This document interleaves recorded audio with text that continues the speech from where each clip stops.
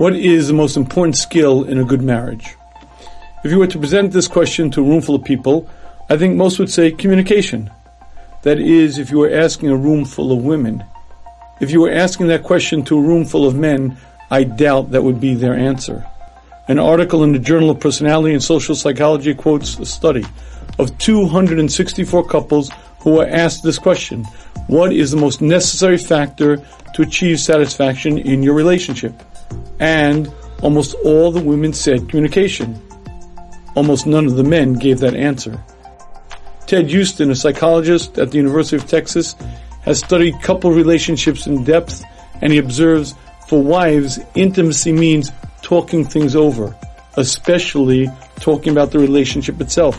The men, by and large, don't understand what their wives want from them.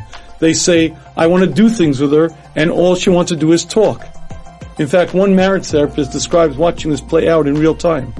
She was treating a couple, and the husband told her the best part of their relationship was they could just talk together on the couch, holding hands and listening to music. They didn't have to always be talking about something. Yet when the therapist spoke to his wife, her description was a bit different. Yeah, he'll just sit there like a lump of clay, not saying a word. And there are times I get so angry with him, I want to hit him over the head with a bat. Probably the most common complaint marriage therapists hear from women is, we never talk. And the most common complaint they hear from men is, all we do is talk, talk, talk. Now somebody's got it wrong.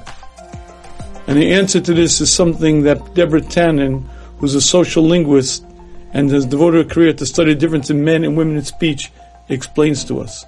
She explains that men and women talk for very different reasons. Men talk to share ideas. Women talk to connect. For a woman, talk is the glue that connects the two parties in the relationship.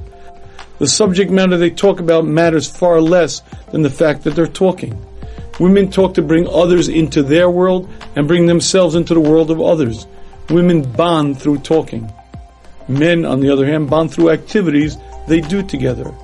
If men talk, it's to communicate information and ideas. And this is the seventh really dumb mistake that very smart couples make. They forget that talk means something different to women than it does to men.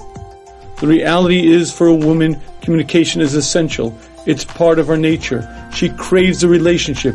She needs it to bond. Hashem equipped her with that gift of speech. Men don't talk to build relationships. When one man talks to another, he's telling him stuff. Men talk to convey information. But both spouses have a responsibility to the relationship. He has to learn to connect through conversation and sharing, and she has to recognize that it's not natural for him. As a couple, they have to strike a balance. Together, they find the middle ground. Did you find this message meaningful? If you did, please join me for a complete 3-part marriage seminar that will show you the tips, techniques, and tweaks to make your marriage great. It begins on Wednesday, June 29th. To attend, watch live, or to stream it, or to get the replay, please go to theshmooze.com, THESHMUZ.com.